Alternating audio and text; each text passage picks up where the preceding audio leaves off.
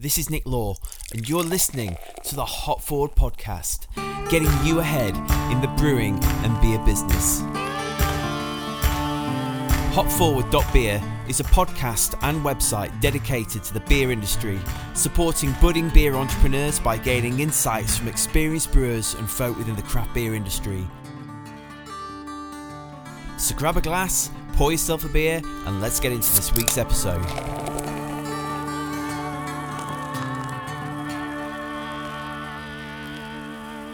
Hello and welcome to the Hop Forward Podcast. Now, this week I'm on location, as you can hear, in a tap room because this week's episode is all about tap rooms. And I've come to my favourite tap room, which is the Brewery of St Mars of the Desert in Attercliffe in Sheffield. Now, Attercliffe is this industrial area of Sheffield. It's not like it's on the beaten track. You totally have to make a point of coming down here.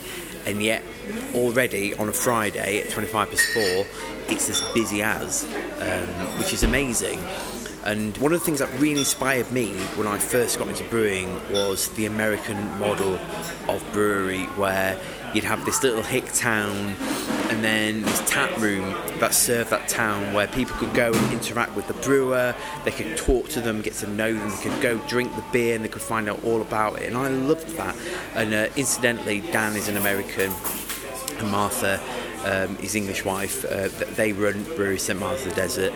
And it's amazing, you know, I love having someone like this in Sheffield, which has that vibe and feel about it. So I thought we'd talk all about tap rooms. A couple of weeks ago, a friend of mine called Carl from Twisted Barrel Brewery took some of his friends to, I think it was 5 or 6 different brewery tap rooms in his area. He took the bullet. He was a designated driver. Big respect to you, Carl, if you're listening. To basically show his friends what different tap rooms are like and experience all these different beers, and really mixed it up. So I said to him, it'd be great to get you on the podcast to chat about that. So we had a really good chat about tap rooms, what they think makes a good tap room. Because actually, these days, having a tap room it's really pivotal. Like, you need to have a tap room to engage with your customers, to tell them what you're all about, to build that kind of allegiance to you and your beers, and to get to know people, and to be a community hub where people can come and experience what you're doing. So whilst I was here, I asked Dan and one of their longest standing patrons what they thought made a good brewery tap room. So we're in the Brewery of St Mars of the Desert, which, if you listened to a previous episode before, you'll have heard the interview with Dan, who I'm joined with here, and Dale, who's one of the first patrons of St Mars of the Desert. What do you guys think makes a good tap room? Well, from my perspective, it's about the experience of tasting the brewery's beers on site is why people want to come to the brewery. So to keep it simple, where you've just got the brewery's beers, you've really got the vibe of what you're doing, the vibe of the brand, and it's really a place to experience the brewery firsthand in a way that you should make it feel like it's the home of the beers that you love. So that's sort of what we try to do. Yeah. Dale, how did you discover it?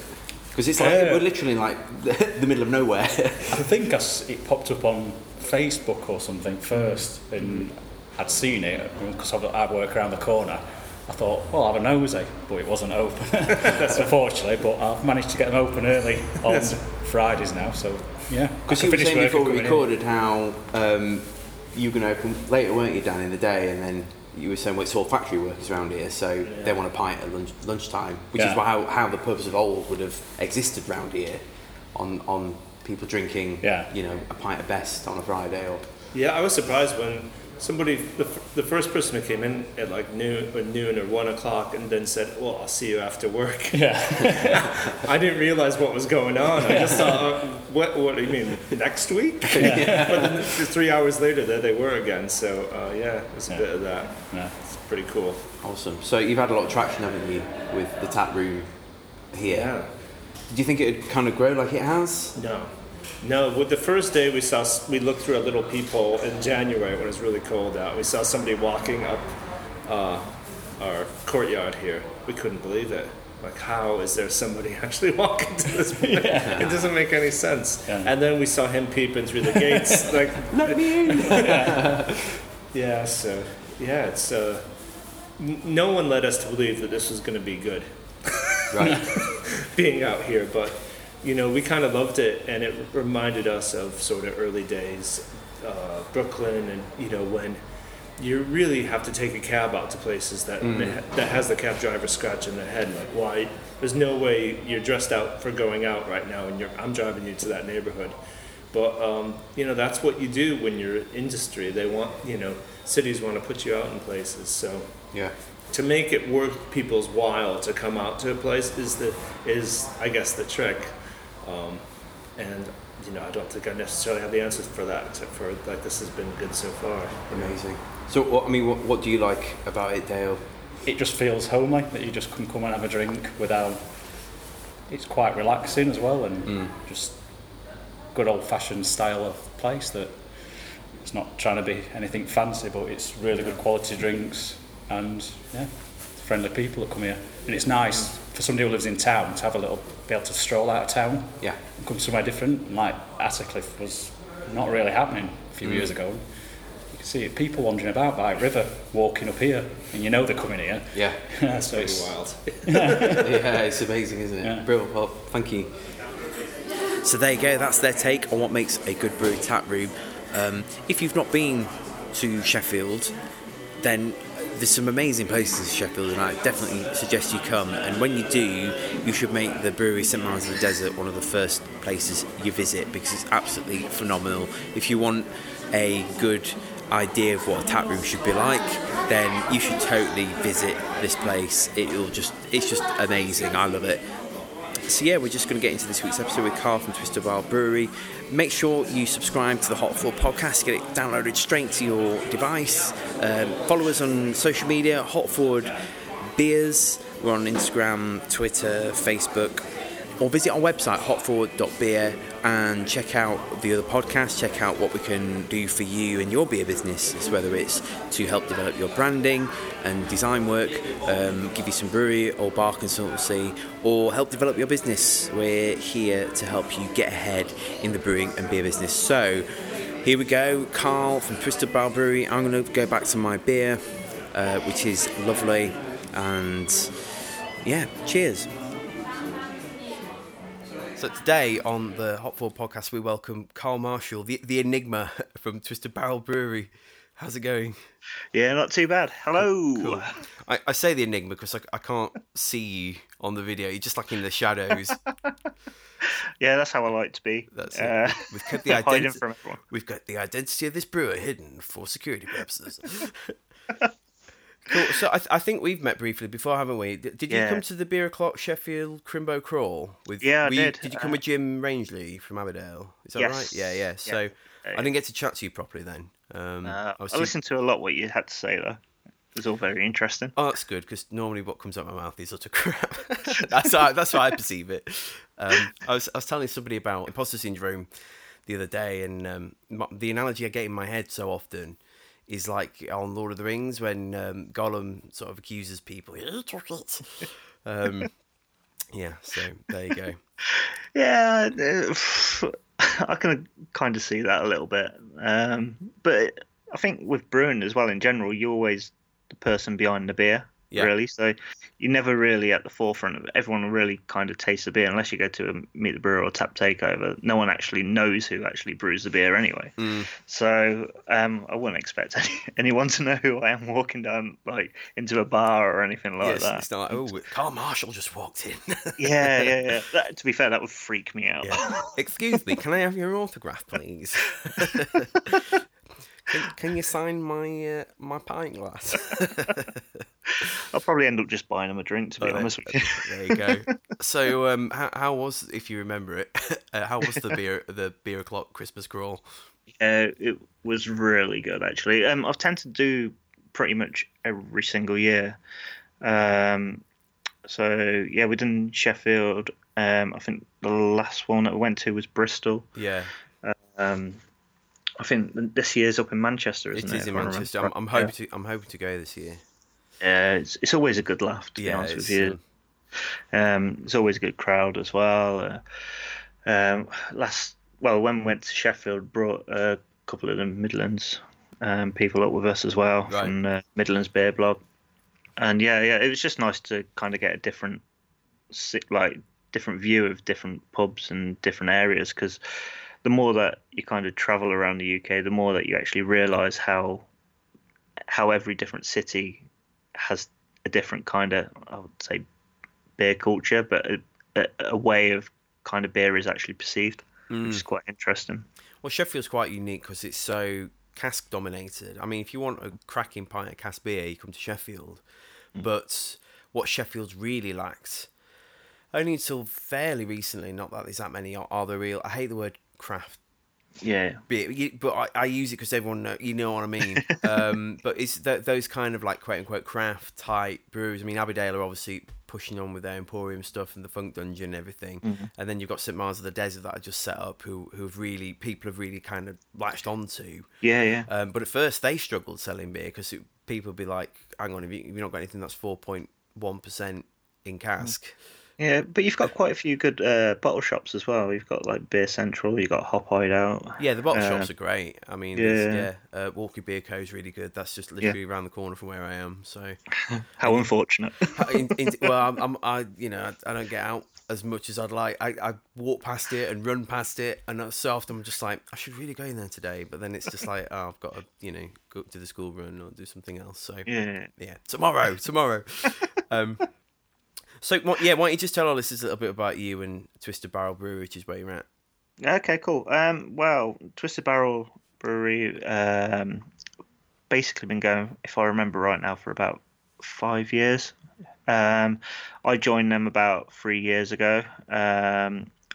My personal journey, I've been brewing for probably, well, I say professionally, but in breweries, for about 4.5 years, maybe coming up to 5 years actually. Now, before that, I was home brewing for a long time.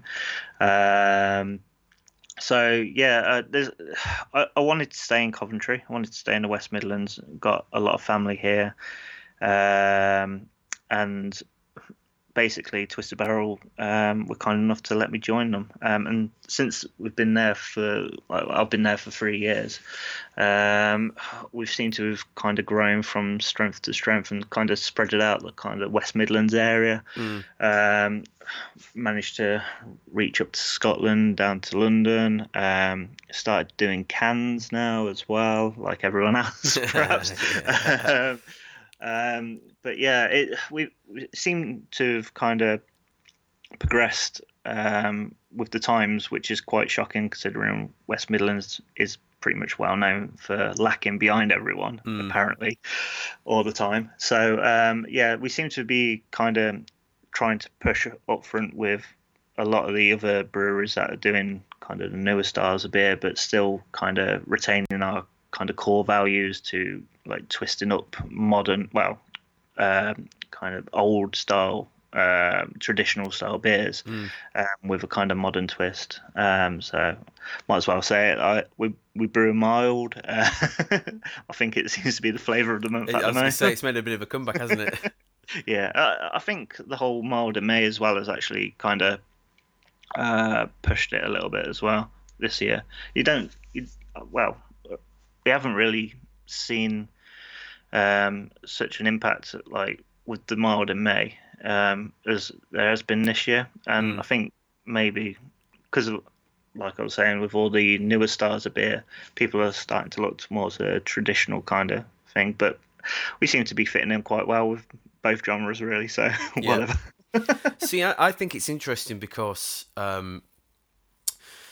like it's almost gone full circle, because obviously historically the UK brewed certain styles of beer, and then you get breweries like Sierra Nevada that base pale ale on Fuller's ESB, and then but add their own twist onto it and make it hoppier, and then that kind of gets exported from the States back to the UK, and then everyone's like, oh, let's make these hoppy beers, and it kind of goes round and round. And then it, like I was saying last year to some of my friends in the industry, like I can see a point where there's going to be beer fatigue, where it's kind of like, because everything's like cranked up to 11 all the time, people are going to be like, you know what, like I really miss a really well brewed best bitter, or a porter or something, just like a really well brewed classic style. So it's actually quite nice, I think, to see people like Marble with their bitter, and ESB's making a comeback, and like I said, the mild. Yeah, I mean that's not to put any kind of say anything detrimental to any of the traditional brewers that are still brewing really good milds or really good like classic stouts or things like that. It's just adding to the portfolio of beers that are actually out there. Yeah, so definitely. it's a really good time for beer drinkers at the minute, and to see like newer age craft breweries. Like saying craft again, that's really newer age breweries, kind of reaching out to their traditional roots. It's quite pleasing, and you do learn a lot of stuff in the brewing industry through that. But also looking to kind of the newer breweries that are making like New England IPA still and hoppy pales and stuff like that. You have to be well adverse to all styles of beer to actually kind of get along in the beer world now. Absolutely. To sell beer. Well, I looked on the beer list at Twisted Barrel at your tap room, which we'll come on to, and I was like, wow, there's loads of different styles. I was like, I want to go. It looks amazing. Yeah, we try and cater for everyone. I mean, everyone's got different tastes. Everyone appreciates different styles of beer. Everyone appreciates different things in drinking. So why not trying to cover a broad range, make them really, really well, and make everyone come to you? For us, it kind of makes sense doing that way. You're not really going to attract everyone to you if you're brewing the same kind of hoppy pales. Yep. There's only going to be one type of clientele, really. Yeah, absolutely. Now, you recently undertook a little project to be a designated driver. Yes. You took the bullet and to drive some friends around various tap rooms. Mm-hmm. Like, tell us about that experience. Like, I mean, why? First of all, it was very painful. I can imagine. I managed to pick up. Well, the best thing about a lot of the tap rooms, they tend to have takeout now. Yep. So I didn't really miss out on the drinking side of it. I made sure I made up for it the next day. But I just kind of wanted to do something for my friends, really. All of them are into beer, in the kind of broad sense of the word, that they enjoy it. But they've only really been to kind of local bottle shops, local tap rooms, or haven't really got the kind of full scope of the variety that's actually in the UK at the minute. So one of my friends is his wife is pregnant now at the minute. I don't know whether or not she's gave birth yet. I need to check my phone. But I kind of wanted to do something for him and our friends as well, just as kind of like chill out. You're probably going to be busy over the next couple of months, years. So let's kind of have a kind of little blowout kind of thing, and I'll take you around. So we're trying to kind of get a variety in the different tap rooms that we went to, and try to take it a little bit out of the kind of more traditional industrial estate kind of beer crawl kind of atmosphere as well. So can I say what tap room is? Yeah, go for it. Yeah. Okay, cool. So first of all, we went to Wild Weather Ales. Don't make me tell you where you are, because I really have no idea now. Well, that's what Google's for. People can just go and Google. Anyone listening to this is like, where's that? Go and Google. Okay. I feel like I need to bring the list up, actually. I actually was really, really kind of strict with everything when I was doing this. Okay, so... you haven't got the excuse that you were drunk and you can't remember. Exactly. So I wanted to make sure that I got round to every single one, first of all. which involved probably about midway through the afternoon, everyone ringing their partners and saying, actually, we're not going to be back in, which was quite hilarious. Anyway, so the first one that we went to was Wild Weather Ales. The next one that we went to was West Berkshire. We went to Witchwood Brewery, Double Barrel, Siren, and Tap Social. So quite a different mix. Yeah, quite eclectic. And yeah, I found the hardest part of it all, well, visiting them all, was probably trying to get to one with the times that they were actually open. Right. Because they all pretty much staggered different times, opening times and closing times. So, yeah, it weren't just like a normal 12 till 5 o'clock opening for each of them. Which, to be honest with you, probably helps a lot as well, because Wild Weather opened at 10 o'clock in the morning. So we managed to start off quite well there. Yeah, so anyone that hasn't been to Wild Weather before, their tap's pretty much built into the brewery. And it's, if I remember right, it's about 6 taps on there. They've got a can fridge as well. Ian, the owner, was there as well, just to talk us through a few things and his beers that he has. Predominantly at the moment, they're making a lot of sours, but they do a very nice Blueberry Imperial Stout as well. They've just upped from canning and 330s to 440s as well. So it was quite interesting to see why they did that, and the range of styles of beers that they actually had on as well. It was quite different compared to a lot of the other taps that I've been to, where it was just basically pales and stouts, dark beers. So it was a nice way to kind of start the day. So when you say the tap room was in the brewery, like physically in Literally the production in the brewery. Okay. yeah. Having worked in a brewery where that was the case myself, it's a right pain. Yeah, I can imagine how it was for them, like especially if they get a busy day. Yeah, there is seating outside, so they do put seating outside. But as for space in the actual brewery itself to drink, it could get quite crowded. But they're very welcoming, really kind of open to answer any kind of questions that any of us all had about the brewery itself, about the beers that they make. They've got really kind of unique artwork on their cans and all their pump clips as well.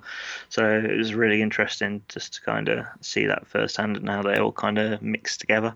So yeah, it's quite good. It was probably one of the smallest breweries of the day, as in for kind of not necessarily like brewing size, but actual breweries, how little space there actually is in the brewery. Everything was all crammed in on top of each other, but that kind of makes the environment as well. It kind of makes the atmosphere.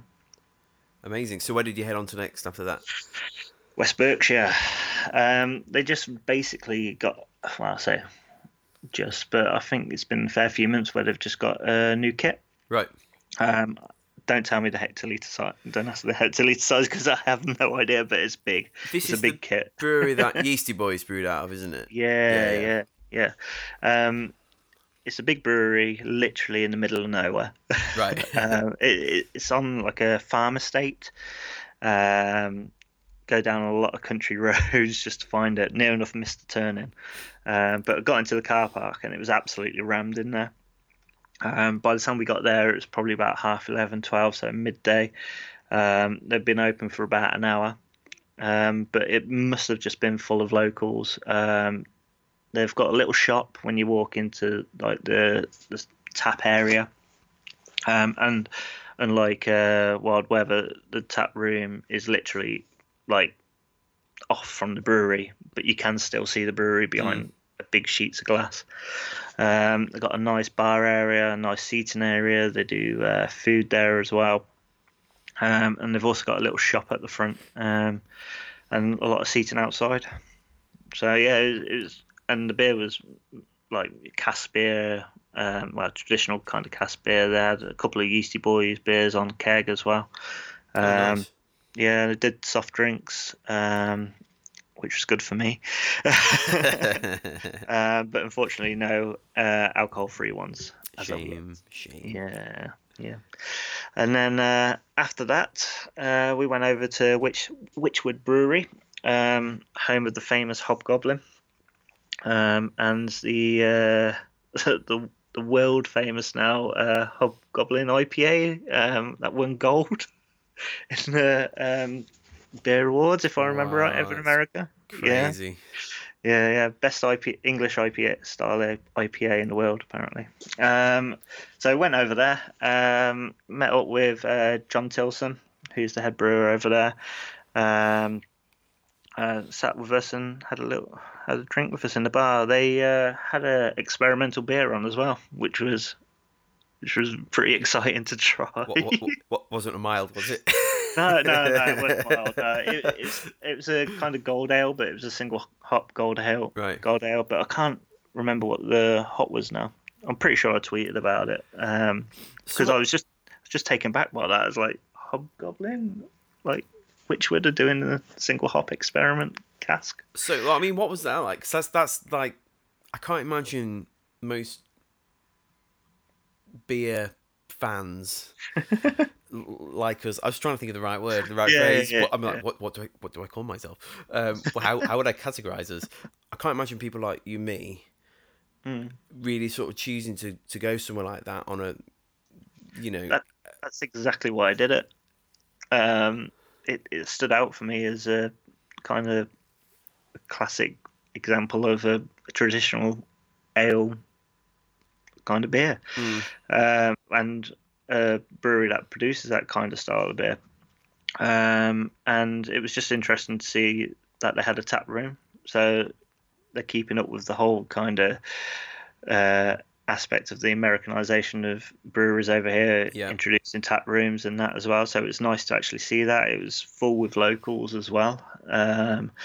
And they had 3 or 4 cask lines on, and they had a couple of bottles in the fridge as well. So if you liked Hobgoblin and Witchwood beers, it would have been. It's a good place to really go to. And I must say, actually, they did keep the beer really, really well on cask. So there's no two. I can't really knock them really for that. Well, see, it'd be interesting going somewhere like that, where, particularly with a beer like, I guess, like Hobgoblin, because it's something you see in, when you go into quote unquote those type of pubs. Everyone has one round the corner from them, and you go in and it's like, oh great, and you know it's not looked after, and it's really warm and all the rest of it. It's like that's foul. But like trying that at the source, I'd be really interested to see what that tastes like. I'm probably gonna go out of the way and say it was actually like, it shocked me, and it's a really good beer. Wow, well, you heard. That's recorded as well. Yeah, I know. Soundbite. I'll be really interested now, because I haven't had Hobgoblin for ages. Actually, saying that, the last time that I had Hobgoblin, it was Hobgoblin IPA, and it was on keg, and it was over in Tokyo. So what your mind around that? As you do. Yeah, and it actually tasted all right. It maybe the hops have faded quite a bit, but it still tastes like I don't think it would have tasted any different in a pub in the UK that had it on perhaps a little bit too long. Does that make any sense? Yeah, that makes sense. Yeah. Yeah. So I didn't feel like I was actually missing out on anything at all. So I would like to go back to another pub locally and try Hobgoblin on cask and actually go, you need to look after your beer a little bit better, and that could actually be a standard. Wow. Like gold sealed to actually set. Like, if this pub's not actually serving Hobgoblin correct, don't serve your beer to them.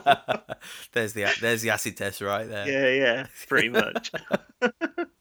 So I was pleasantly surprised by it. It was it was quaint. It was very traditional. The tap room was kind of like a old style pub, kind of villagey pub. So yeah, they knew their market very well, and they knew who they are appealing to. Yeah. So yeah, I think they were quite shocked when they seen a load of young kids walking. Anyway, the one after that, we went to Double Barrel. I think it's one of the latest breweries in Reading. Okay. And I've seen a lot of kind of buzz and fuss about them recently, and I thought, why not? I'm in the area, pop in. And yeah, I was very, very impressed with them actually. It was back on an industrial estate again, but not too far from the city centre. Quite easy to drive to actually. And yeah, nice big space. The tap room is basically in front of all the brewing kit. They've got a fridge. Well, they've got a couple of fridges actually, with quite a few shelves on, actually built into the cold store. So all the beer, all the cans, guest cans, and all their own cans are like really well kept and really well looked after. You can just about glimpse the brewery if you're kind of lucky enough and angle yourself enough when you're having a drink. The toilets were really, really nice as well. This might sound really random, but out of a lot of the places that we went to, I was quite surprised how well the toilets were. It seems to be that a lot of the breweries are actually looking after their toilets quite well in their tap rooms, which is excellent, to be honest with you. But we laugh and joke about that. But it's such a. I mean, obviously, you're drinking a lot of beer. You need a wee, right? So it's like, you know, and I've been out to places like with my family and stuff, and if you go somewhere and the toilet's really bad, that experience alone can be like, I don't want to come back here. Yeah, exactly. So yeah, I was. It was one of the points that kind of stood out in my head. Maybe because I hadn't actually been drinking, and I was like really gasping for a drink at this point. It's like clutching at straws at something. Yeah. Give me something from this. I need to find something nice about every single place. But yeah, like the space was really, really nice. They got a nice big seating area. I can imagine them being able to fit more tables and chairs in. Like at a later date. The tap wall that they've got, I think it's probably about 10-12 taps on, so it's quite good. And they were the first place that had non-alcoholic beer, right? So I was happy. You got your hops in there at last. Yeah, well, the beer that I had was Lucky Saint, if I remember right. It's a newish non-alcohol lager. So, but it tasted really good. I've been drinking a lot of the Heineken 0% stuff lately, so it was a nice kind of transformation onto it, to be honest with you. But what else? Yeah, it was just a really nice tap room. It was very clean. Staff were very friendly as well. It just had a really good atmosphere to it. Yeah. And then after that, you went on to Siren Craft. Yeah. Is that so? That's where you ended the night. No. Oh no! All right. So there's more. Okay. There's I thought that was going to be like the grand finale, but no. Well, Siren, I hadn't actually been to. I've been to Elusive, which is right around the corner before, but I never actually got round to Siren. And since they put their new little tap room in, I just wanted to see it really. And that's a bit of a kick in the teeth for you, being the designated driver going to that one. Well, that was the first time that it kind of hit me a little bit. Walked in there, I said, "Oh, you got any like non-alcoholic beer?" And he went, "No." And then I said, "You got any Diet Coke?" And he went, "Yeah." And he just looked at me like, "I feel sorry for you." Just kind of, This is where you start welling up. yeah, pretty much. They had like, if I remember right, they had like two of the core range beers on. So they had Soundwave and Liquid Mistress on keg. And then they had like all their MP stouts on, and they had I think they had Maiden on that weekend as well. And I was just looking at the board going, I really hate this. I really wish I never actually did this at all now. But the tap room itself's quite quaint actually. It's quite small. I was expecting it to be a little bit bigger, but I understand that during the summer and that everyone would want to go outside anyway because it was looking a bit of a sun trap when we turned up.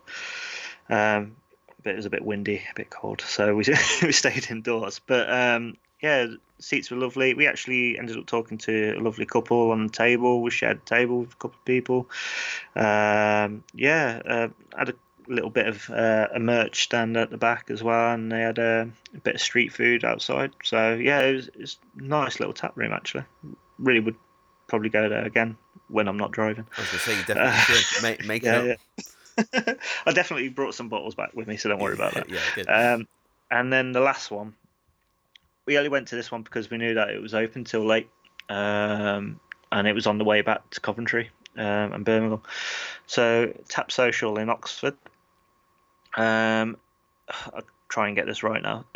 They basically hire or help train people that are coming out of jail or still in jail. So It's like a social enterprise. And they kind of try and kind of get them to integrate back into society and that again. So it's a really kind of worthwhile kind of brewery, really, and it brings another dimension to not just making beer, really. So it was a place that really stood out for me to want to go to. Managed to get there quite late. Didn't know what to expect. Turned up. There was like a craft kind of food stall outside. Walked straight into this little door in the big industrial building, and there was loud jazz music going on. There was a nice big bar at the back. The place was rammed. People were dancing, singing, and there was literally no space at all. So we managed to grab a couple of drinks at the bar, and then we worked our way up because they've got an actual mezzanine floor upstairs. So we went up there and then just basically hung out up there till about 11, and then headed off home. But from the mezzanine floor, you could have a look out toward the brewing area behind the bar. It's very kind of bohemian in there as well. There was like rug carpet on the floor and like sofas all over the place and like secondhand stuff. It was cool. It had like a really nice vibe to it as well, and there was all like just literally everyone there as well. So you just felt welcome. Amazing. So on reflection, then, what were your main observations about all the sort of tap rooms, the kind of the overarching theme, toilets aside? I was going to say toilets. that you visited. Like, what did you take away? Obviously, other than beer. What did you take away from that experience as a sort of overarching theme? That in rural communities and in kind of outside the main kind of cities, there is a thriving, even if the brewery's on an industrial estate, there is a thriving beer scene there where people do come and enjoy beer, and it is people. It isn't just one particular type of person that does come to these kind of places. It is literally everyone, children as well. It seems to be like breweries have slowly becoming like an attraction now. Yeah, for people to come to and just spend time there. And instead of going down the pub where you're going to see the same old people, coming to the brewery, you don't know who you're going to meet. And everyone that I actually met there and spoken to was super friendly, like out of this world friendly, and I don't think that gets talked about enough, to be honest with you.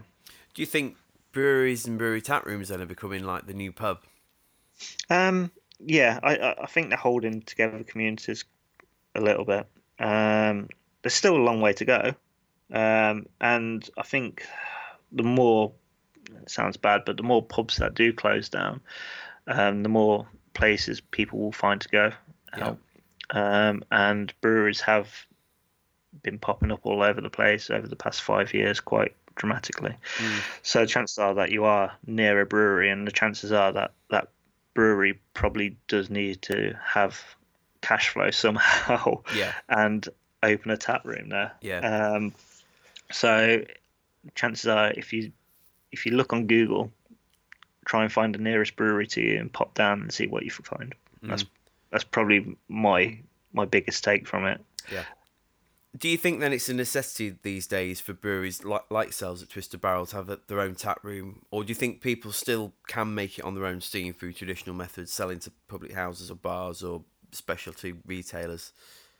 It depends who you want your audience to be, I would say. For the newer generation of drinkers, I would probably say most definitely. I think it's more they've grown up with this now, rather than going to a pub. So they kind of demand it in that kind of instance. For the older generation, you probably can find it a little bit tricky to go into these places. I mean, it might be a bit scary for them to even come in, but it's getting out of their comfort zone, and all they see is young people drinking like hoppy beers, and they're not necessarily used to it. So to try and make it accommodating as possible is probably the best thing to do, really. I feel that breweries probably would need to do it nowadays because there's so much competition out there, and like I said, you need that cash flow coming in.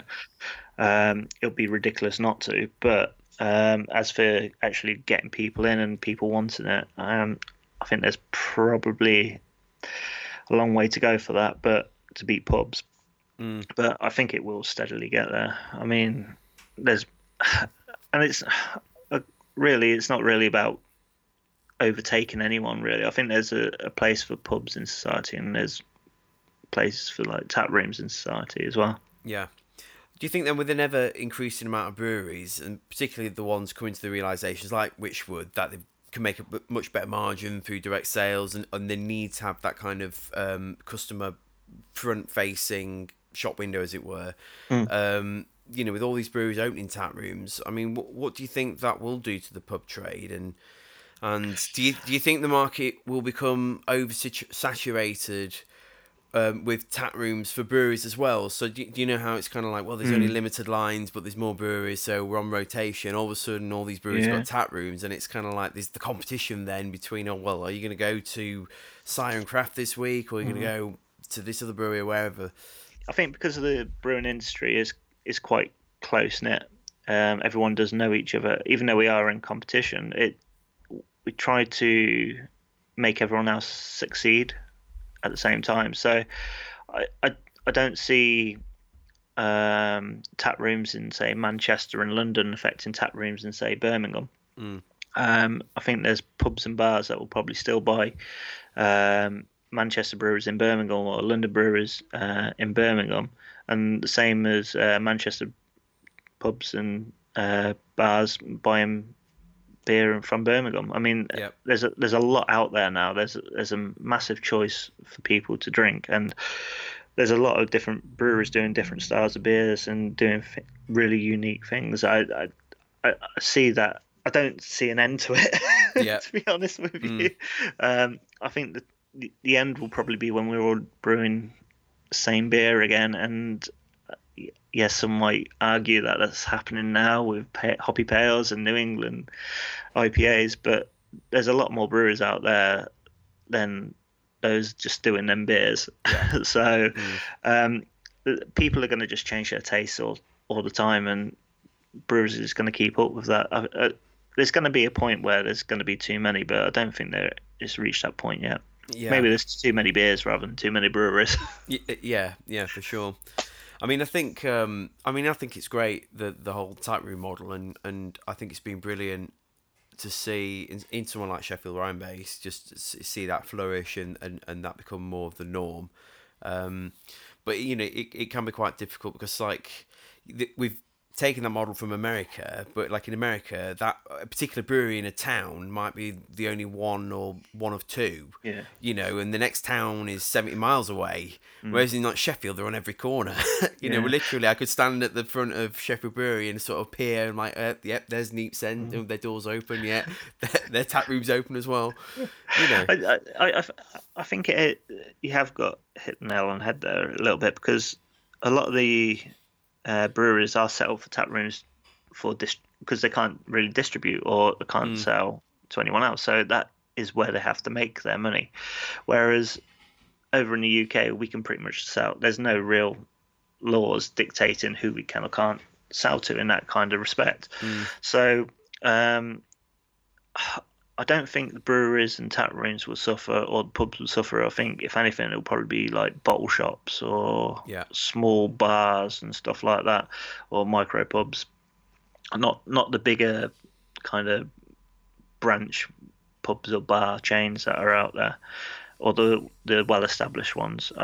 It's going to be a tough time for any kind of one starting up a bottle shop or have started up a bottle shop. So what ingredients do you think make for a good tap room? I mean, and what should customers expect from a brewery tap room? Okay. Well, other than good toilets, obviously. Yeah, well, I was going to say that. Make sure your toilets are very clean. What I'd probably say is the thing is inclusivity and diversity, but that doesn't necessarily mean with people actually being in there, because you don't just automatically get a diverse population turn up at your tap room. You have to make it there by being diverse in the first place. So down to the music that you actually play in the tap, down to what beers you actually serve, if you put on any kind of talks or bands during the weekend, or do home brew clubs, if there's space there, make it accessible for everyone, for anyone that has any kind of disabilities. I think that's a major one as well, because how many people have you seen that well, disability is very, very hard to say, because you can have a disability without anyone knowing, but anyone in a wheelchair, how many people have you seen in a wheelchair in a tap room? So it's very, very rare for that to happen. To make it accessible for everyone, you need to do all them things, and then hopefully by making diverse music, diverse talks in the tap room, diverse beers, you attract that diverse crowd in, and then they enjoy it. yeah Bring it in that way. So where do you see the tap room model going over the next 5 years? Good question. Because people are going to want to surely distinguish themselves from one another. Now, obviously, you get someone who injects their own personality into it, and so I think you'll always get that. Like St. Miles of the Desert in Sheffield, it's just a little thing, but Dan and Martha have got a record player, and they put on some really eclectic vinyl. Yeah, that sounds exactly like a place called Rock and Roll Brewhouse in Birmingham. They basically put a set list up at the beginning of the day, and they just basically vinyls straight through, where you can just go in there and enjoy like cask beer, and it's really kind of chilled out place, and that's that kind of diversity as well. And as for the model in the next 5 years, I think brewers still do it, because brewers will probably feel the need to actually have a tap at their brewery at all times, whether or not it would be a big tap or a small tap. But you might find them branching out a little bit more, not necessarily making tap houses or tap rooms, but opening smaller micro pubs. around the city, maybe the city that they're in, or further afield. I mean, you've seen that with like the Experiment down in London. You've seen that with the Cloudwater one as well. There's a Fixed Wheel Brewery down in Stourbridge, who've just opened a couple of micro pubs now as well and branched out that way. So there's going to come a point where maybe the brewery owns their own kind of enterprise to an extent, and then it's like, wow, are we just becoming Marstons? Yeah, well, I mean, it's, you know, I suppose to an extent, like Brewdog effectively is the modern version of, you know, with all their estates and stuff. And, you know, you think about Goose Island. I know obviously it's AB InBev own Goose Island, but like you think about the is it Shoreditch it's in? I think so, yeah. You know, and I'm sure that's not going to be the only Goose Island bar in the UK. You know, and McKellar as well. McKellar has started doing a couple of pop-up places, one over in Portland, and a couple of I swear they've done one East Europe as well. So they're trialing these areas as well. But to do all that, you need money. Yeah. Yeah. So the only way that you're probably going to be able to get money is by having a smaller tap room at your place to begin with, or sell loads of beer. Yeah. So big enough kit to do that. So I guess that sort of brings us full circle to what we were talking about before we start recording about like Beavertown and brands, and because, you know, it wouldn't surprise me if you saw some Beavertown bars opening. Oh yeah. You know, well, they've got the bar in Tottenham, haven't they now? Yeah, yeah.